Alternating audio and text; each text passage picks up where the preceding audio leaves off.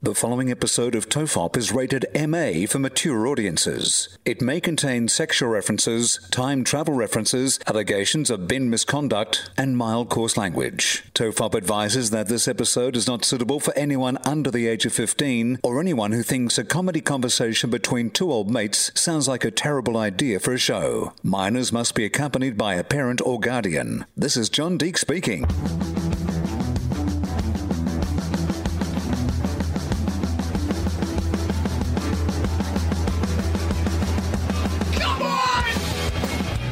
Everyone relax, this is TOEFOP. I'm Charlie Clausen. I'm Will Anderson. Hello and thank you for watching. Now, I just need to mention right up the top here, Charlie, that we often do a segment at the top of the show called What's Podcast Mike Wearing? Yeah. And last week, we skipped straight into the episode, didn't mention at all what Podcast Mike is wearing. And I think that has been a direct insult to Podcast Mike, because what I have noticed about what Podcast Mike is wearing tonight is it's the exact same outfit that Podcast Mike was wearing last week on the podcast that did not get talked about. So there's two theories on this. Yep. One is that he really wished it was talked about last week and he's like, well, fuck this, I'm going to wear it again and I'm going to make them talk about it. Or he thinks he now has a uniform he can wear to the podcast that we won't comment upon. Like, it's kind of his invisible cloak. So which of those two do you suspect it is? Well, is there a third option? Is it Karl Stefanovich kind of like comment on misogyny and the expectations of women to dress a certain way and men can wear whatever they want? Actually, Podcast Mike, I must admit, I did not pay any attention. Can you just turn your camera on for a second just so I can actually take a look at what this outfit is? Okay. I don't remember that from last week, nor did I remember it from 15 seconds ago. Give me a thumbs up if I am correct, though, Podcast Mike, that you're wearing the exact same jumper as you were last week. Give me a thumbs up. Yep, correct. So, because I did notice it last time, because it has an American flag on it, and then it has the logo that says Detroit Iron. Yeah. And I remember at the time going, I'm not sure what this is, what it's about. Is it celebrating the city of Detroit? And are they famous for their iron? I know they make cars in Detroit. Maybe they use iron in the car making process. What is the Detroit iron? Or is it to? I mean, if you put like a camo cap on Podcast Mike, you could say he was MAGA. Like, it's like a long sleeve, rusty red a shirt with Detroit iron with a big American flag. If you just put a camo cap on him, I'd be like, oh yeah, that's a Trump supporter for sure. Yeah, he's got an American flag. He's representing old school fossil fuel technology. That's right. Factories that have been closed down. The IPCC reports come out. It says we're pretty much fucked. Well, I'm going to rep my Detroit Iron fucking sweater on the podcast. Well, let's take a punt. Podcast Mike, maybe you can Google it or give us the answer while we're speculating.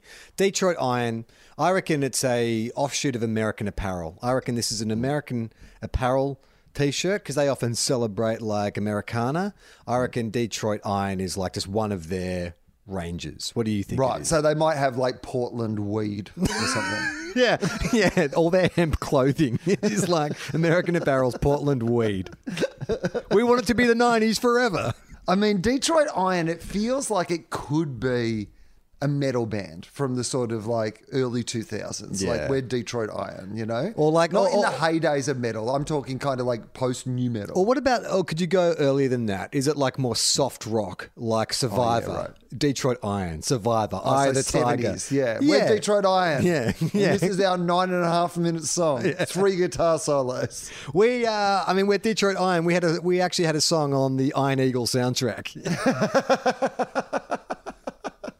I mean, it could be Detroit Irony and the Y has just fallen off. Well, that would be ironic, wouldn't it? We've just spent all this time. And Detroit Irony is all about like a progressive movement, and we've just spent the last 15 minutes accusing him of being a conservative. It might be that they just put the labels, because it does have, you know, if you looked in the back of your sweater, and on the little tag that it has in the back, you know, it always has where it's made. So it might have like the American flag to show you that it's American Apparel. Then it has Detroit, the place that it was manufactured. And then that's just an instruction of how you care for it. Iron. But you can only do it in Detroit. You've got to use specifically a Detroit iron. Otherwise, it just immediately incinerates. If you use an iron that's not from Detroit, it just bursts into flames. All right. Yes, this is merchandise of the Detroit Ironing Board Company. Mike, put us out of our misery. What is Detroit Iron? Where did you get this shirt? And okay. So it seems like it's a motorbike dealership from just Googling it. I just moved house and all my stuff is in boxes at my parents' and I haven't been able to get to it because of lockdown. So this is actually the only jumper I currently have, hence the 2 weeks in a row. And now I feel bad. Now I feel bad, Mike. I feel like we owe you an apology. As someone who thought I was going to Melbourne for 2 weeks a month ago and who only has like warm clothing, and I'm living in Queensland currently and I only have 2 pairs of pants and 3 jumpers, I know how you feel. I mean, this is the situation you found yourself in. Because like it turns out, 3 or 4 months ago, Australia had a little strut up. Australia was like, you know what, rest of the world, you fucking idiots. Here's how you handle fucking COVID. You just don't bloody get it in the first place. Yeah. And occasionally when it gets out, you lock shit down and it fixes it all up and whatever. Melbourne went through a lockdown, but the rest of Australia pretty fucking much nailed it. And I assume, despite the fact that none of us are vaccinated and we're going into winter, everything is going to remain as fine as it currently is. Well, spoiler alert, turns out not so much, because this whole country is now... I mean, it is a little ironic that, regular listeners to this show will Would you say it's Detroit ironic? It is very Detroit ironic, Charlie, that the two of us have recently moved to the Northern Rivers of New South Wales within the last year. And the Northern Rivers of New South Wales has been a place that is famously a little sceptical around, vaccinations for things like measles, let alone COVID.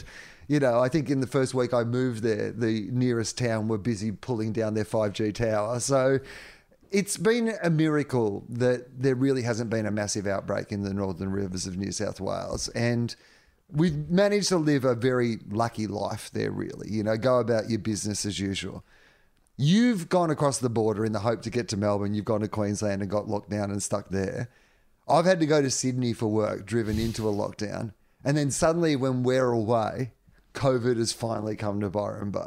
It's just, we've been saying privately for weeks that it's just going to take one person to hit Byron with COVID and that thing will just catch fire. And I've been so surprised that it hasn't happened yet because so many tourists travel from Sydney to Byron. And I didn't even realise that you were still able to inspect property. You're allowed to travel from Sydney to inspect property. So of all the kind of essential services, the one where you get to travel around to multiple locations and touch objects and, breathe shared airspace, that was allowed.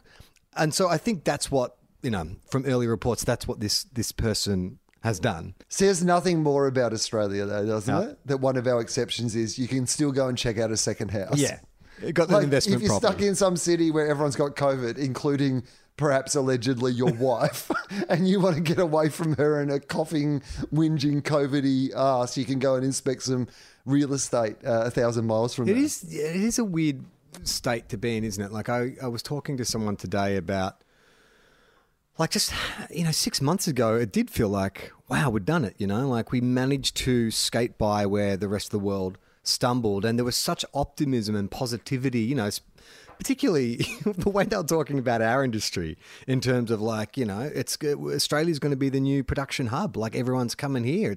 You guys have got no COVID. You've got all the tooled up, you've got studios and crews and great weather. You know what I loved is we mistook the fact that if you were doing a graph of all the reason that Hollywood stars were coming to Australia, and on your graph, your pie chart was there's no COVID there. They have these amazing facilities. They have these good local crews. The weather's fantastic. It turns out the fact that we had no COVID was 99% of that pie chart.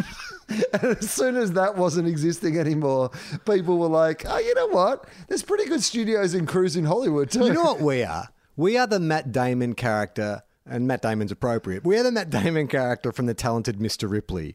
We are the nerdy dude that no one ever really paid attention to. Then all of a sudden, we got all the attention and we're suddenly going to fancy dinners and all the important people want to talk to us and we're living the high life and we're like, this is amazing. This is going to go on forever. And then Jude Law turns to us and says, you know what? You weren't really part of the cool gang. We didn't really want you. And now... we have a choice. Do we go homicidal and we kill the rest of the world? Because, the way the numbers are going, we probably could. We're not far off it.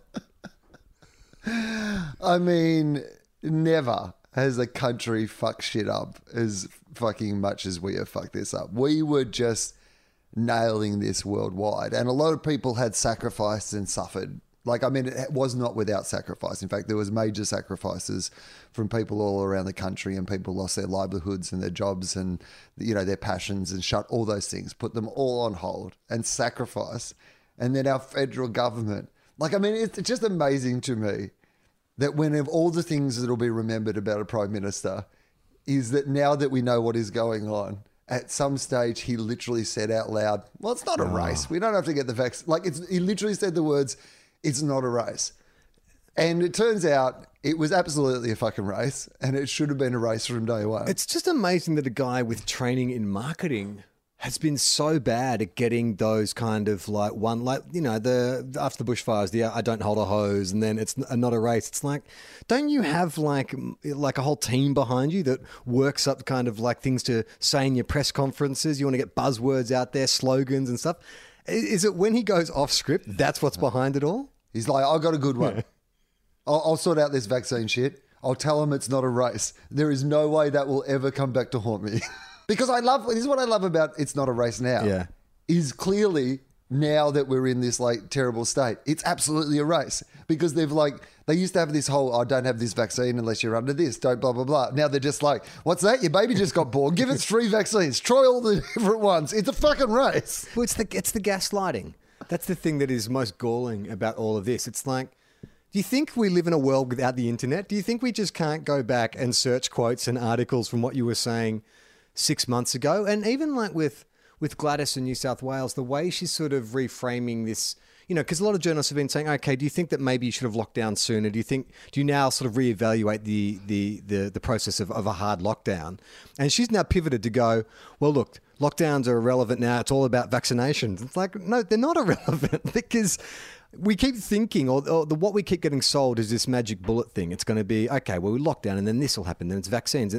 What is becoming abundantly clear is we're going to be doing an assortment of these things for a while. We're going to need to get vaccinated, but we're also going to need to have snap lockdowns. We're going to need to keep wearing masks.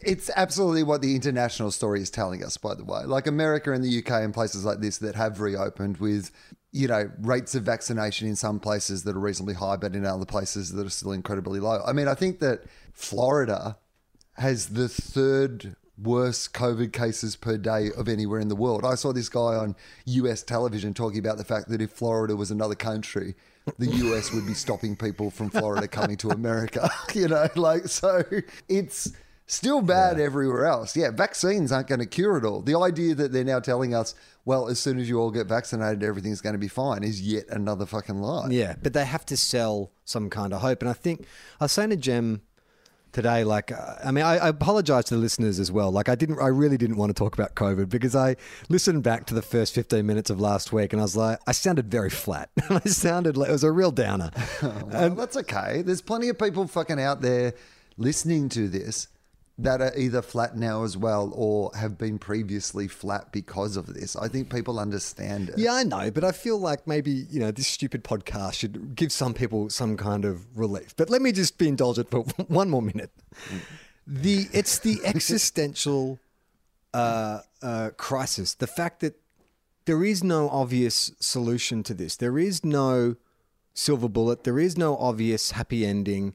And I think that, you know, definitely I was fooled into thinking, okay, this will just work out. Things just work out. And now we're just facing this prospect of there is no easy solution. And then obviously we've been ignoring climate change for the last... There's no easy solution. And then every time there is a solution that's working, there's some new variant of this fucking disease. Like, it's just like, yeah, this Delta's pretty fucked, but you haven't even got onto the Lambada yet.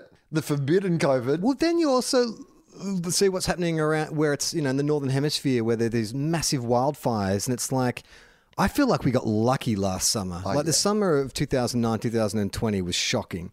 And we got by. And I think that was a cause for optimism as well. It's like, oh, you know, look, COVID seems to be relatively under control and we haven't had a bushfire season. But I mean, can you imagine what it's going to be like if we're still in this situation and there's also those massive bushfires where smoke is engulfing the major cities? Like, it's scary. It's scary shit.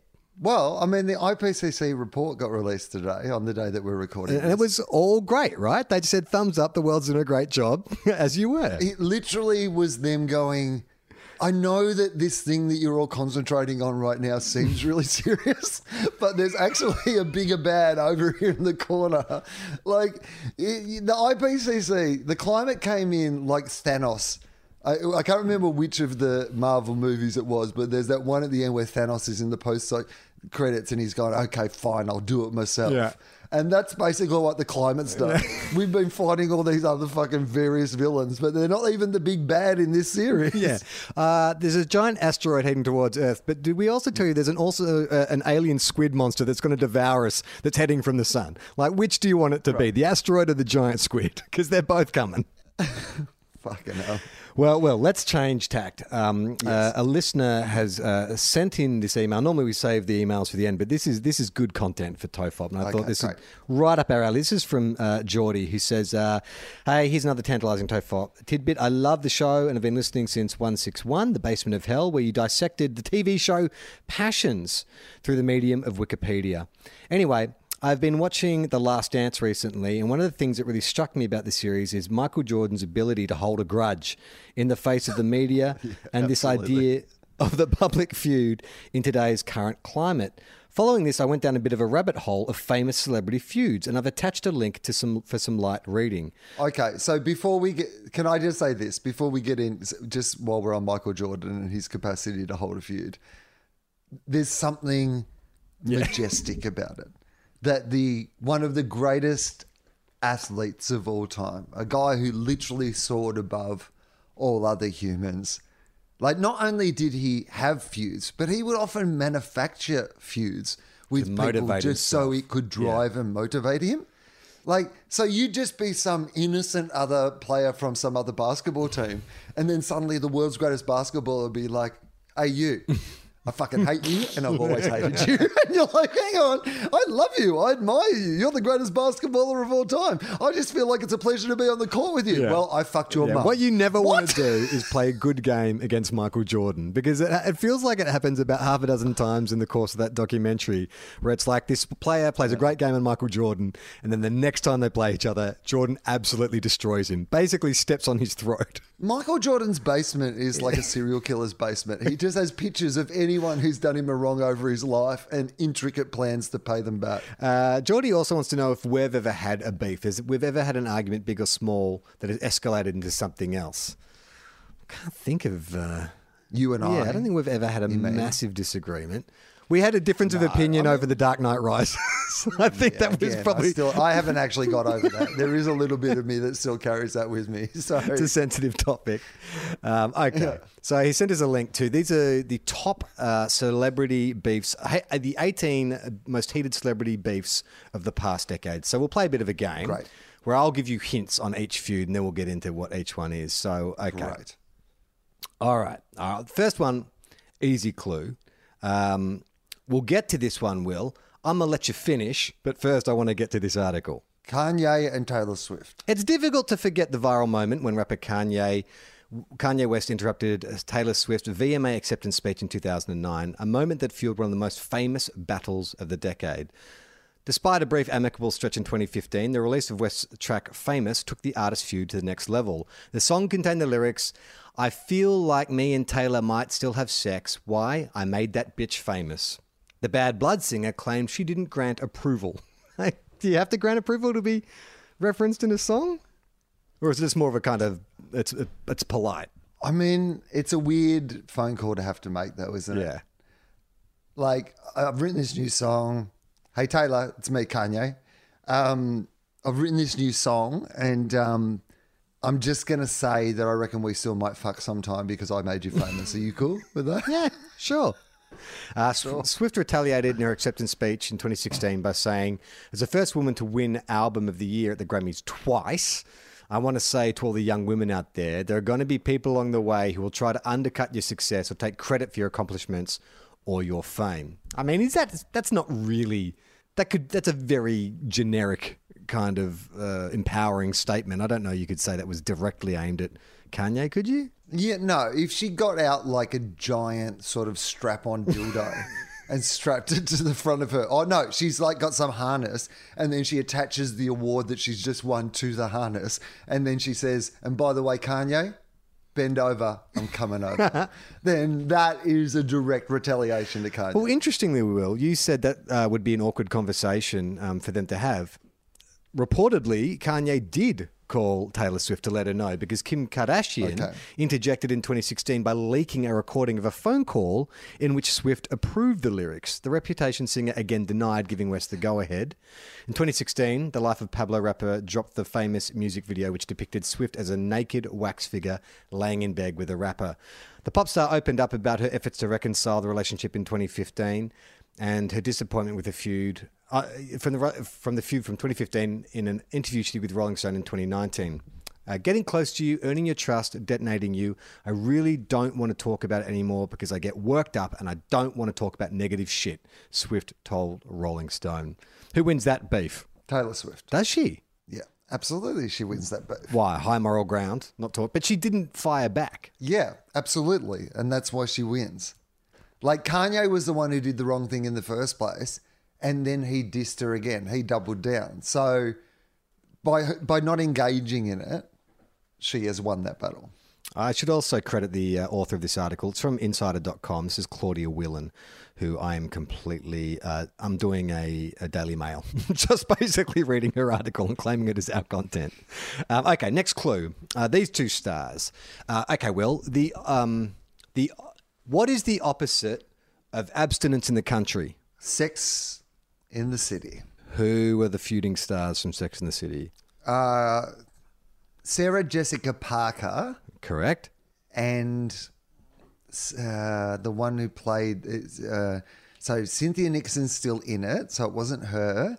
It wasn't the one with the mousy brown hair. It was the blonde girl who was like the promiscuous character on the show. Yeah, co-star of your mate Anthony McCarthy in Mannequin. Her name is Kim... Cattrall. When fans started to catch wind of a potential third HBO Sex and the City movie in 2016, Kim Cattrall said that she wouldn't participate. Co-star Sarah Jessica Parker denied any hard feelings. It was so heartbreaking to me that there was this narrative about Kim and myself because it just didn't reflect anything that happened on set. Nobody asked those questions of shows with men. Isn't that interesting? Parker said in an interview good with stuff. Time. Well done. Good. Well done. Nice pivot. SJP. Yeah, funny. You wouldn't say this about a show about men who hate each other, would you? Yeah, ask the guys from Entourage if they all hate Turtle. I bet you can never get an answer there. After the official announcement that there wouldn't be a third Sex and the City, the Daily Mail reported that the movie was torpedoed by Kim Cattrall's outrageous demands. I think Sarah Jessica Parker's onto something. This sounds like they're trying to set up a very tabloid catfight. Right, and possibly based on seeing Sex and the City too, because I like the TV series. The second movie in particular is fucking unwatchable. It's so bad. Maybe Kim Cattrall's outrageous demand was a better script than they got for the previous movie. Cattrall told Piers Morgan, "This is really where I take to task the people from Sex and the City, and specifically SJP, in that I think she could have been nicer. I really think she should have been nicer. I don't know what her issue is. I never have." In a 2018 interview with Andy Cohen, Parker said that she was heartbroken about the animosity between the co-stars. It's sad, but I always think what ties us together was a singular experience. It was a professional experience, but it became personal. When Cattrall's brother passed away in 2018, Parker sent her condolences to her former star. Cattrall responded with an Instagram post dismissing her former co-star's words. "I don't need your love or your support at this time, Sarah Jessica Parker. My mum asked me today, when will Sarah Jessica Parker, that hypocrite, leave you alone?" Fuck. I mean, if mum didn't say that, she's just been pulled into a fight that she didn't deserve. All right, who wins that one? Yeah, okay. So this is a really hard one to pick because it feels to me that there's got to be some sort of beef, right?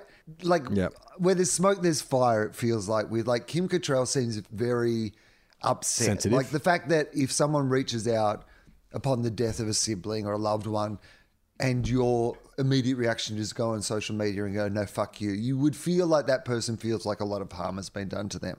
Yeah. The fact that Sarah Jessica Parker seems to live in this world where nothing's ever gone wrong, there's no acknowledgement of it at all, says to me that I'm probably thinking that Kim Cattrall is closer to the truth than SJP.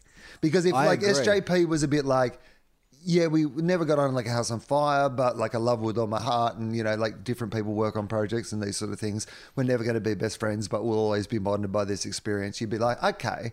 But the fact that she's like, don't know what you're talking about. We're best friends, whatever. Like the best of all friends. It's got an element of like sociopathic kind of behavior, right? That you are living in this world where no, I'm just so heartbroken and everything's wonderful. Well, clearly it's not, because this person keeps saying that you're really mean to them. Like, surely you would at least go, look, maybe I didn't behave in a certain way. I didn't think I was doing anything wrong, but clearly she's upset. But she's not saying that. And then... No, there's no sort of... I see how upset she is, and I'm so disappointed about that. And if things that I've done in my past have led to that, I did not ever mean that to be the case, but I absolutely own that behavior and hope that we can have a better relationship going forward. Like any of that sort of shit, even if you don't mean it, that's what you would say. Yeah. Whereas like SJP seems to be living in a world where she's like, I don't know what you're talking about. I'm married to Ferris Bueller, so whatever. All right. So rather than who won the beef, I'm going to make you, you're the judge Judy. You get to determine who's in the right. So you're saying on all available evidence that Kim Cattrall is in the right. Kim Cattrall. Okay. Your war damages. Okay. Have you got a gavel? In the court of Tofop, I find for Kim Cattrall. Okay, next feud. Rappers Pusha T and Drake have used their music to fuel their feud. Now, I feel like in hip-hop, like isn't 90% of hip-hop fueled by beefs? I mean, are we going to get to Eminem and Machine Gun Kelly if we keep going down this list? Because it feels to me, or Eminem and pretty much everybody, that he shouts out on any of his albums, to be honest. Yeah. Anyone who, I mean, even if you say something nice about Eminem, he tends to like write some kind of retaliatory song. Yeah. Fucking Snoop said I was the best rapper of all time. Fuck you. Smoking doobies like my dick. You're like, hang on. Christina Aguilera said something nice about him. I think he's really cute, but he might be married. And she got absolutely eviscerated. And I'm going to talk in my rap about all the other people you might have fucked. How about that? I'm going to slut shame you for being nice to me. Dating back to the early 2010s, this feud began when Pusha T suggested that Drake had a ghostwriter, prompting years of back and forth. I'd prefer this, by the way, if it was a beef between Drake and Booker T. The five-time WCW champion. You should watch the documentary on Booker T on A&E. It's really good, really good. Oh, so here's the thing about wrestling documentaries. They all pretty much have terrible, terrible endings. It's normally someone dying early of a heart attack or concussion or whatever like that. His is a really inspirational story. Where he came from to where he finishes up, good story. Anyway, the fight ramped up in 2018 when Pusha T dropped The Story of Adidon. Adidon, a song filled with allegations about Drake, including that he had a secret son named Adonis, which turned out to be true, and the cover art of God's Plan, and the cover art of God's Plan rapper in blackface wearing a Jim Crow shirt. Wow. All right, so he's not fucking around here. Drake defended himself in an Instagram story. I was working on a project that was about a young black actor struggling to get roles, being stereotyped and typecast. The photos represented how African Americans were once wrongfully portrayed in entertainment. Okay, all right. So what he's saying is you took that blackface out of context. I was actually making a statement about that. He wasn't on the Jackson Jive on Hey Hey It's Saturday. He was... Okay, so what is it? This is Drake's statement. I know that everyone's enjoying the circus. I want to clarify the image in question. This was not from a clothing brand shoot or my music career. Can you imagine if it was? In Australia, it probably would be, unfortunately. This picture is from 2007, a time in my life where I was an actor and I was working on a project that was about a young black actor struggling to get roles. The photos represented how African Americans were once wrongfully portrayed in entertainment. Me and my best friend at the time, who was also an actor from Sudan, were attempting to use our voice to bring awareness to the issue we dealt with all the time as young black actors at auditions. This was not to highlight This was to highlight and raise our frustrations with not always getting a fair chance in the industry and to make a point that the struggle for black actors has not changed much. Okay, Will, this is a controversial. Which way are you going to rule in this one? Pusha T or Drake? Regardless of... So, here's the thing. Pusha T, it's been proved that Drake had a kid, right? Yeah. So... his word has some credibility in the court. Yeah. One of the things that he rapped about has turned out to be true. Now, does that mean that the other thing that he's rapping about, I don't know, like Drake's explanation is a good explanation. That's what I would say. It is a very credible, he was an actor. You can imagine as like a light-skinned actor, but going for black roles, that he might have some issues around race and identity. He's talking about a mate of his who's from Sudan, right? Like, so who's probably like a really black guy. And so I can understand that maybe they could collaborate on some project where they explore, you know, the issues and frustrations they would face, and you could have an image like that. In fact, it makes a lot more sense than any other immediate explanation of that to me. So this is a bit of a tied ruling. I'm ruling to Pusha T on the case of Drake having a kid, but I'm ruling for Drake on the case that it's been taken out of context. Okay, so Pusha T has to pay Drake's court expenses? No, I think it's like everyone just like walks away. Okay, you walk settlement. away with whatever you... Yeah, settlement, okay. Right? Yeah, we agree to disagree. Okay. An official agree to disagree. Okay. All right, the next two celebrities... both, I would say, both the epitome of privileged white women. One is of a boomer generation and one is of a Gen X generation. One is a prison bird. The other is was formerly married to a rock star. So Sharon Osbourne? No. No, you got that. The younger one was married to a rock star. The older one is the jailbird. Okay, so they're a jailbird. Yeah. O.J. Simpson? No, think of like a boomer white lady, and she is like the epitome. If you think of suburban white mum, she was like the white Oprah. Martha Stewart. Martha Stewart. Okay, so Martha Stewart had a beef with a younger lady who was once married to a rock star. Yeah, well, musician. Maybe rock star is kind of Gwyneth Paltrow. Gwyneth Paltrow, yeah. Someone who would not be out of place in the Northern Rivers. Okay. Is there space for two mavens in the lifestyle arena? Martha Stewart may not think so. E! News reported that Stewart was asked about her thoughts on Gwyneth Paltrow's lifestyle brand, Goop, in a 2014 Porter magazine. She just needs to be quiet. She's a movie star. If she were confident in her acting, she wouldn't be trying to be Martha Stewart. She told Porter, holy shit, this beef has got more fire than Pusha T and Drake. Holy cow. Is this straight after Martha's come out of prison? It sounds like it. She's still in prison mode. Yeah, she's got the shiv. She thinks she's in the tucked yard. into her sock. She has to fucking throw down and own some territory. This is too much, Martha. All right, Paltrow responds, if I'm really honest, I'm so psyched that she sees this as competition. I'm so psyched. I really am.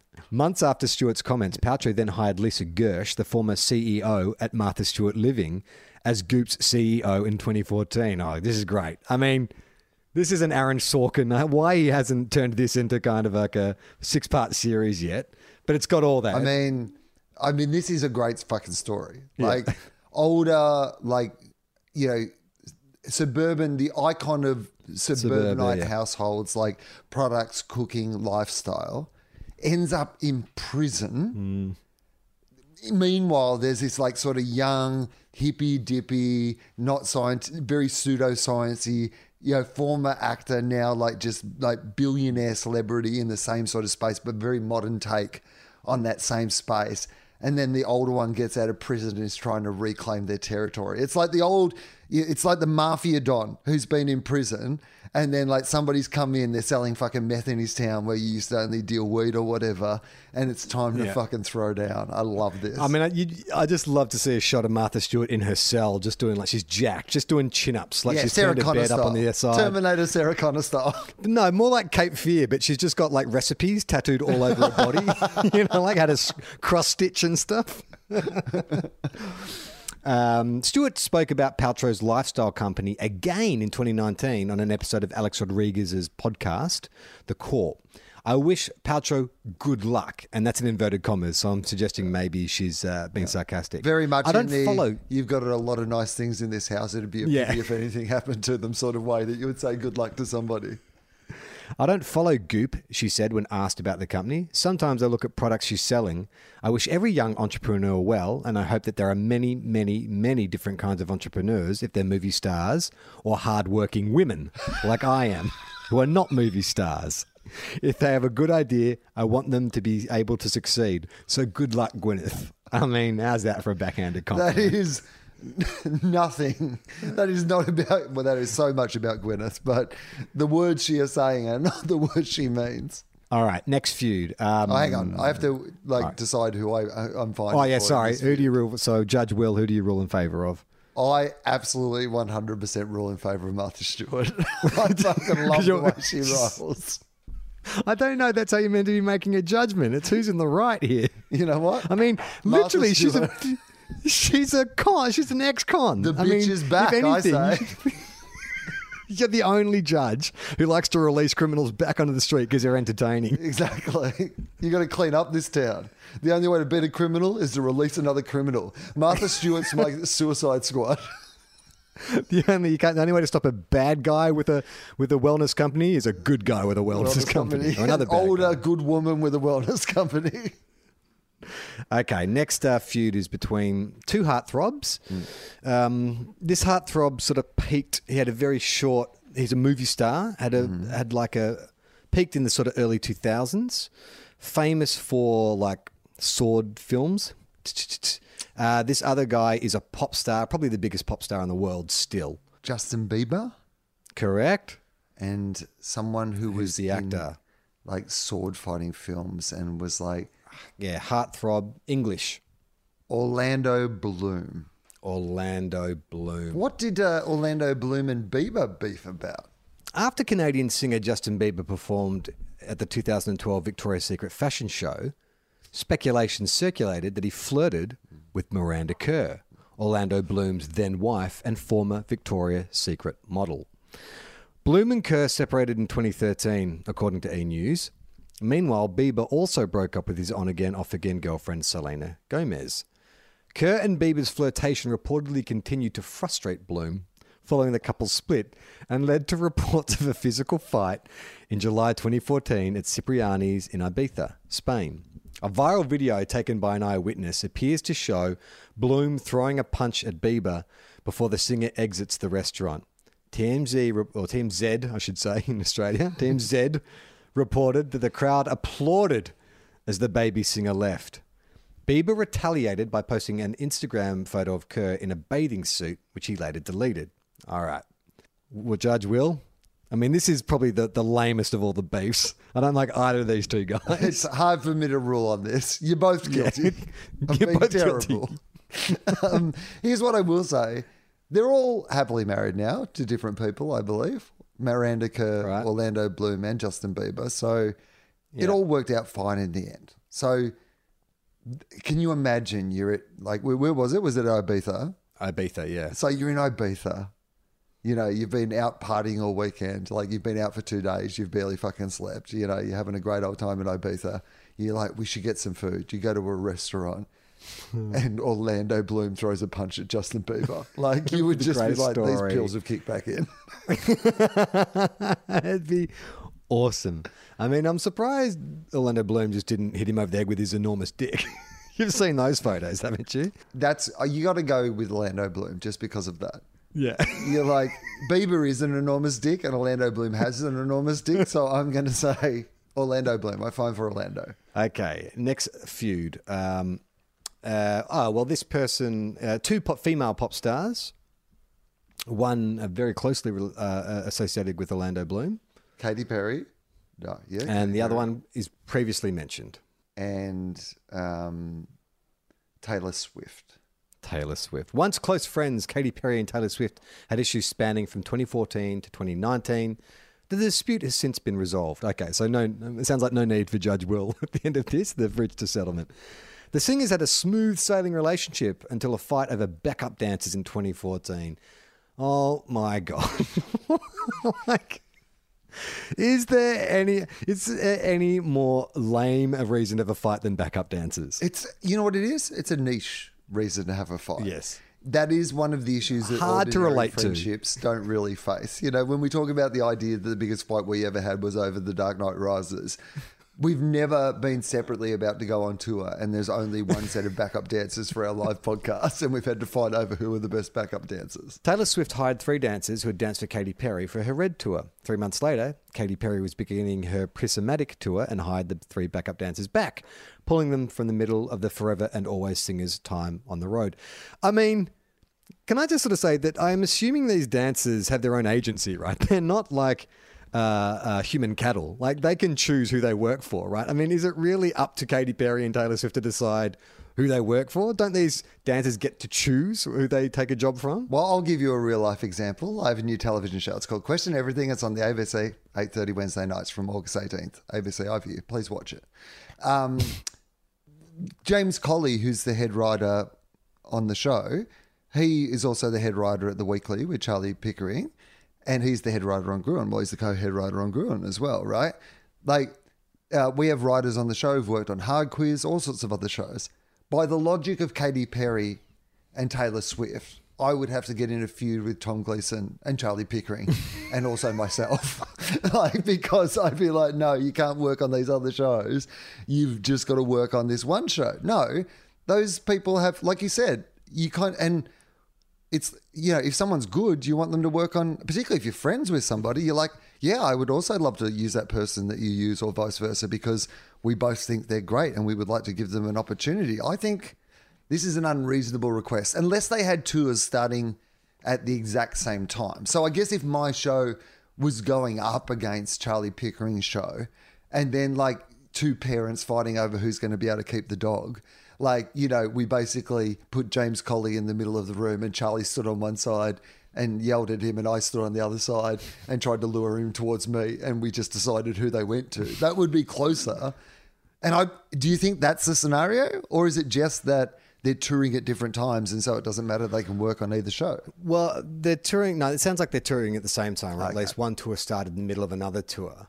But if it's a case of getting poached, headhunted, like I'm assuming for you to leave a tour, you'd have to be offered more money, right? Like for you to suddenly quit employment, like you're not going to pack your bags and stuff if it's the same money. I imagine you're getting headhunted in a way, or better conditions or better treatment or something like that. Right. There's got to be some compelling reason, doesn't there? Because if you just take the 2 industries, like, you know, you're choosing between jobs, you're like, I'm either going to be a backup like dancer for Taylor Swift or I'm going to be a backup dancer for Katy Perry. They're both, you're like, oh, these will be good jobs for many years to come, right? Yeah. Like, I can work for this person. They're super successful. They'll always be out on the road doing shows. They'll be fun shows to do. Maybe it just comes down to a preference over music. Like, if you're a backup dancer, the one thing you have to do is hear the same music every night, but also maybe dance. Like, maybe there's better dancing in a Katy Perry show than there is in or a better Taylor Swift choreographer. You're probably working with a better whoever's choreographing this show. It's like, well, I like working with that choreographer. She's much better than the other guy. And out of the 2, and I don't mean this in a mean way, but like clearly Taylor Swift is the better natural musician out of the 2. Yeah. So I would suggest there's probably times at a Taylor Swift concert where she just like plays the guitar and sings a song and like the stage. But Katy Perry's not doing that. Katy Perry understands that people are going along for a mixture of the music and the spectacle, entertainment. So I reckon if you're a backup dancer for Katy Perry, you're like, it's great. I'm on stage all night long. Swift released the track Bad Blood as part of her 1989 album. During an interview with Rolling Stone, she revealed the track was about another female artist. Oh, we're just straight up enemies, she said. And it wasn't even about a guy. It had to do with business. She basically tried to sabotage an entire arena tour. She tried to hire a bunch of people out from under me. The next day, Perry posted a tweet, which many fans speculated was about Swift. She said, "Watch out for Regina George in sheep's clothing." What does that mean? Who's Regina George? I don't know. I'm going to Google it, though, and see if it comes up. Regina George. The 2 stars slid in several more public comments, including Perry's carpool karaoke interview, which Regina George is a character from the movie Mean Girls. Ah, okay, right. Oh, yeah, I can sort of see that. Taylor Swift sort of resembles Rachel McAdams. The Dark Horse singer, Katy Perry, issued an apology in 2017 via her YouTube live stream. She also sent Swift an olive branch in 2018, which is a symbol of peace. Thank you for the clarification. I wasn't sure. So she literally sent her an olive branch. Yeah. So a literal, not figurative olive branch. Yeah, but she also sent it in a dead dove's mouth. So it's a little aggressive as well. Remaining speculation of the feud were laid to rest in 2019 when Perry posted an Instagram of cookies from Swift's kitchen, captioned, "Feels good, Taylor Swift," and appeared in Swift's music video for the song You Need to Calm Down. Well, that's you know what? That's a nice story. I'm glad that they've managed to work out their differences. Can you make a ruling on that? Is like everyone, again, I guess there's no, like, everyone just walk away. It sounds like you guys have resolved this. I rule in favour of the backup dancers. Yeah, exactly. Give them a raise. Oh, Will. Finally, we get to a feud that you and I can really sink our teeth into. You must know about this feud because it stars one of our most beloved celebrities on TOEFOP. Russell Crowe? No. Who is the guy we talk about more than any other celebrity? We talked about him last week, in fact. Keanu Reeves. No! The Rock. He's The Rock. You know who he was in a feud with? Pretty well publicised. Vin Diesel. Vin Diesel and Dwayne The Rock Johnson butted heads while filming The Fate of the Furious. And I mean... By the way, I watched F9 the other night, and I mean, I know this is the point, but you still have to comment on the fact that sometimes you're just like, remember in the first movie, you were all just like streetcar racers and car thieves and stuff, and now you're supercomputer hackers and you're flying cars in space and shit, and you just know how to do it all just naturally. It's amazing. It's actually what they've managed to do from the first of those movies where they've just gone, if we just gradually make these more and more extreme every time, I think the audience will just go with it, and they absolutely have. While filming The Fate of the Furious in 2017, Dwayne The Rock Johnson posted an Instagram with a pointed message about his co-star Vin Diesel. "My female co-stars are always amazing, and I love them. My male co-stars, however, they're a different story. Some conduct themselves as stand-up men and true professionals, while others don't. The ones that don't are too chicken shit to do anything about it anyway, candy ass," Johnson said, according to Time. The post has since been deleted. Diesel reportedly confronted Johnson the day after he published the post, which led to an argument. 2 days later, the former professional wrestler posted another one on Instagram. "Family is going to have differences of opinion and fundamental core beliefs. To me, conflict can be a good thing when it's followed by great resolution. I was raised on healthy conflict and I welcome it. And like any family, we get better from it," wrote Johnson, as reported by Entertainment Tonight. The two stars continued with a pointed back and forth on Instagram, but matters had cooled by April 2017. "We still love each other. That's my boy. When I was making that difficult decision, should there be a Fast and the Furious 8 or not, I called Dwayne and I said, brother, I will be there shoulder to shoulder with you to make sure it's the best movie in history." And he delivered, Diesel said on the red carpet, according to Vanity Fair. I mean... The best movie in history. The fact that he said, when I was making that difficult decision, should there be an 8 or not? Now, look, you might be referring to the fact that Paul Walker died. Maybe that's what he's saying. Like, do we make another movie after Paul's died? But I think it's not a difficult decision once the studio just backs up that money truck on your doorstep and says, here, go buy yourself an island. Buy 2. But also, why would you stop making these movies? You have your own extended universe now. Like, they are like Marvel heroes. You've created a franchise from the ground up. You should never stop making these films. Like, people clearly just want you to keep making these films. So, secondly, what I love is, but let's take Vin Diesel on face value here, right? So he's just like, maybe he is genuinely, upset about the Paul Walker thing. Well, I'm sure he absolutely was, but like, let's say that's part of it. And then he's like troubled by the fact that him and Dwayne aren't really getting along in the way that they, should be. And then he just wakes up one day and he's like, you know what though? I think I've got a story to tell. It's about family. And I think it's important that people learn a story about family. And I'm going to have to call Dwayne and I'm going to have to tell him, hey buddy, I need you to make the greatest movie of all time. We're remaking Citizen Kane? No. Fast and the Furious 8. Too Fate, Too Furious. Rosebud is his muscle car. Wasn't it called? That was the Fate of the Furious, I imagine. I forget. I think I've only seen 2 or 3 Fast and Furious films. I'm not sure where they... Dude, they are... I mean, they're ridiculous. Like, they are the movie equivalent of our idea that you would go to new metal concerts and see wrestling footage, right? That's what these movies are as movies. But they are super entertaining and absolutely hilarious. And no one's ever dead. It's like one of those things where you're just like... Some person like dies in one of them, and you're just like, I wonder which movie they're going to be revealed that they're not dead.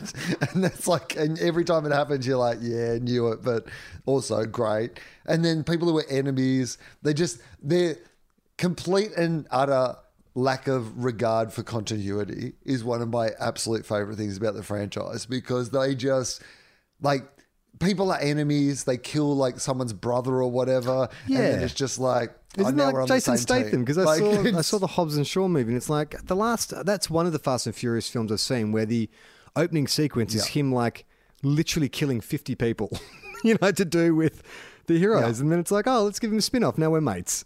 It's amazing. And I love that Paul Walker's still they still reference Paul Walker's character in the movies. Like there was a shout out to him in this latest movie. It's real greatest hits shit. Like it's just real comfortable. It's like one of those bands who had some really good songs and now they can't write any good songs, but the stage show just gets bigger and bigger. Like it is the equivalent of U2 having that screen that takes up half of a stadium. They're just like, look, we're still just going to play Pride in the Name of Love, but now it's in space. All right. So how are you ruling in that one? So, I mean, I've got a rule in favour of, Dwayne "The Rock" Johnson. Always, of course. I like what Dwayne said, though. He like rethought it and he talked about the idea of conflict in families, and conflict can be a positive thing if you embrace it in the right way. I thought they were good words. So okay. Next celebrities. Female rapper, female pop star.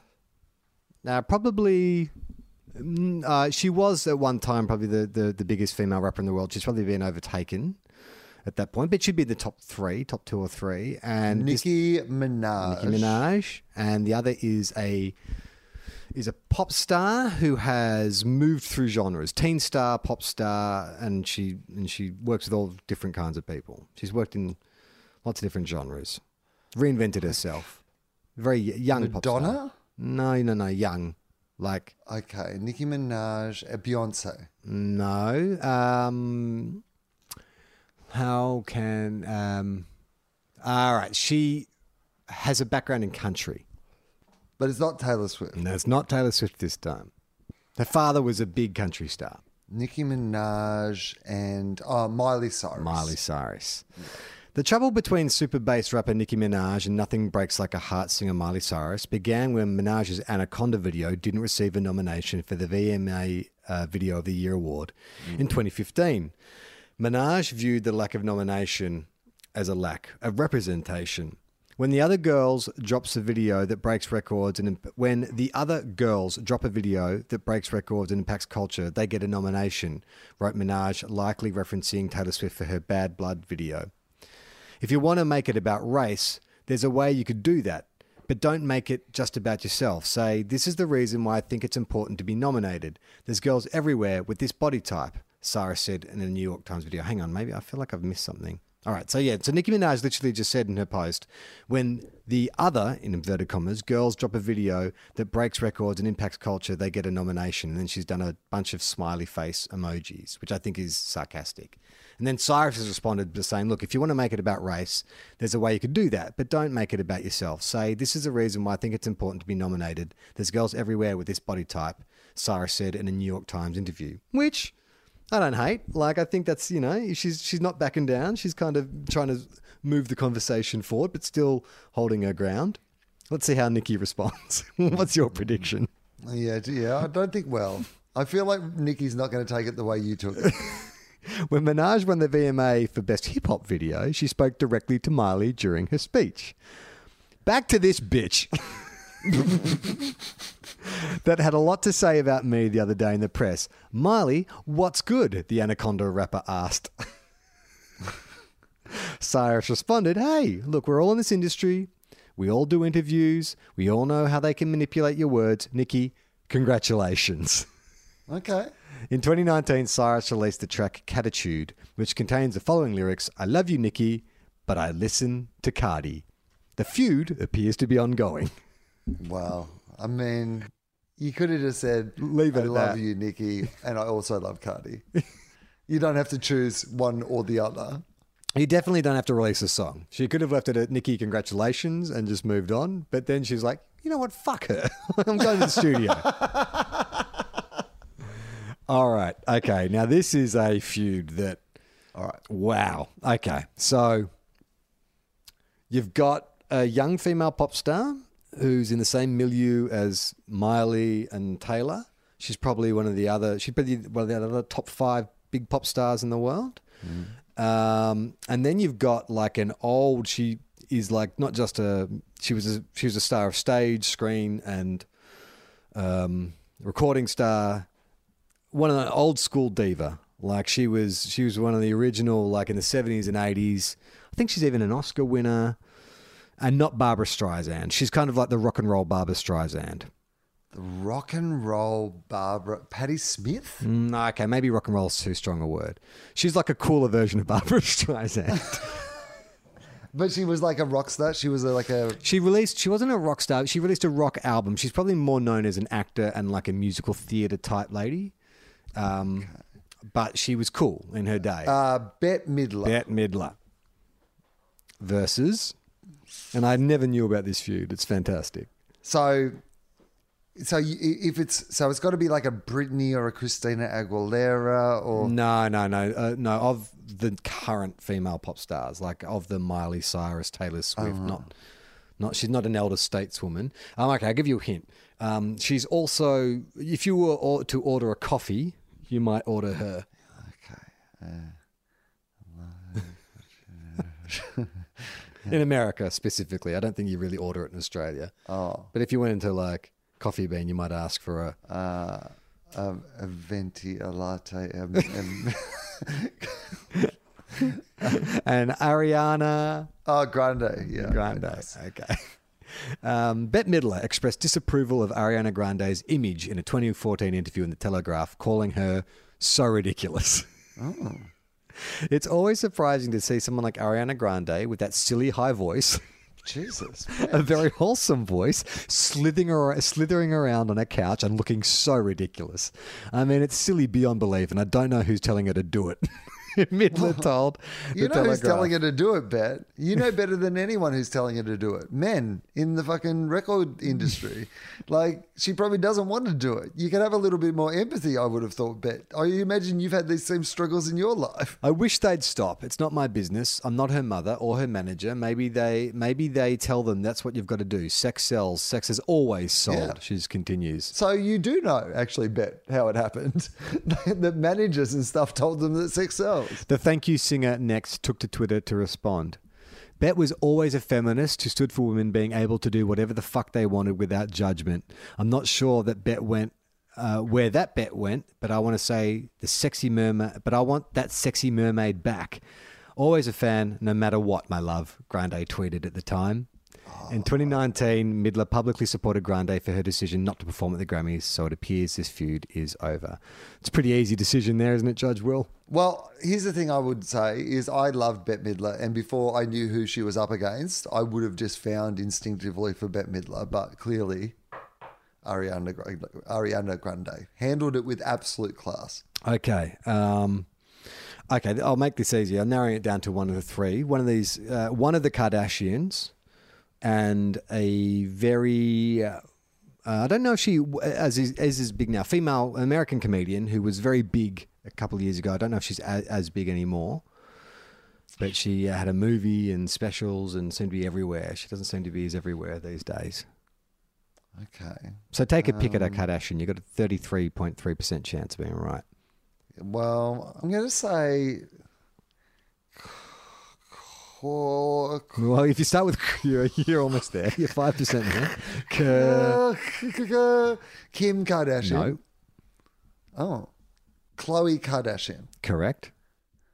I don't even know which one that is, though. That's like, I know which one Kim is, and then I don't know who the She's other the ones bigger, are. the Okay. taller one, All the right. bigger one. So Khloe Kardashian had a fight with, who was the other, comedian who was big for a while. Comedian. Yeah, I mean, you probably know better than me. She's still big, but she was definitely everywhere about 5 years ago. Amy Schumer. Schumer, correct. She's still big? Yeah, but not as big. I know what you mean. She had like a moment where she was everywhere. During her 2015 monologue on SNL, comedian Amy Schumer cracked jokes about keeping up with the Kardashians, Khloe Kardashian's 35-pound weight loss. We used to have Khloe. Khloe was ours, right? But then Khloe, she's lost half her body weight. Like Khloe, she's lost a Kendall. And now we have nothing, Schumer said. I thought that was funny. The reality star fired back on Twitter. No need to tear down others just to make yourself feel bigger. It actually makes you quite small. I'm on a healthy journey. I don't care for the hate, the reality star tweeted. In 2019, Schumer posted a photo of the Kardashian family, including Khloe, and wrote a glowing caption about them and their show. Keeping up with the Kardashians. Khloe responded writing, "Aw, thank you for this. That's very sweet of you." Oh, who got to you, Amy? I didn't think there's anything... I don't think there's anything bad about it. Here's what I would say. Like, talking about, like, bodies and, body shaming and whatever is, like, I think... an area that is very complicated now. And it's like, who has ownership about making those jokes? Amy Schumer's shtick is like all about her body image, what sort of person she was. Like, she's not a, traditionally kind of like Hollywood movie star, like svelte person, and would make a lot of jokes about that. So this joke is not like out of the sort of shtick she'd probably be doing. It'd probably be mixed in with a whole bunch of self-deprecating stuff, I imagine. And then the joke is really just like, I understand that there is some mean-spiritedness to it, but it's mostly just like, hey, you used to be like me, us. Yeah. And now you've lost, like, I don't know. It feels like an okay joke, I think. It sounds a bit sensitive. Who do you rule in favour of? Amy Schumer. Okay. All right. Next feud, it's another Kardashian. So not the same. So you've got a 50-50 chance of getting this one right. Kim. Correct. And she was in a feud with an actress, a movie star, who appeared as the same character in a comic book movie, but not one of your mainstream ones. More like a sort of an adult comic book movie that was a bit... Sin City or kind of it was based on a comic book, but it's a Mark Millar comic book, and it's kind of it wasn't like a mainstream. No, it was. So that's not true. It was I don't know how to do it. So it was she played a superhero, but it was not in a super. Oh fuck! It's Chloe Grace Moretz. I couldn't think of how to give you a clue. From Hit Girl. Kick-Ass. I don't know. I mean, I'm sorry. I just really struggled to think. I wouldn't have known her name anyway. Okay, all right. Kim Kardashian West posted a nearly nude photo to Twitter in 2016, and actress Chloe Grace Moretz was quick to respond. "I truly hope you realize how important setting goals are for young women, teaching them we have more to offer than just our bodies," she wrote on Twitter. Kardashian responded by writing, "Hey, let's all welcome Chloe Grace Moretz to Twitter since no one knows who she is." Oh, hey, whoa. Fight. Hang on. Like, you know what? Okay, now I need to hear the whole story before I make my judgment. But You're about to bang that gavel. Where I'm going on this one. Welcome Chloe Grace Moretz to Twitter since no one knows who she is. Your nylon cover is cute, boo. Kardashian West sent the 22-year-old actress, along with a larger list of Kardashian haters, a bottle of her KKW fragrance Kimoji Hearts Bay perfume as a Valentine's gift in 2018.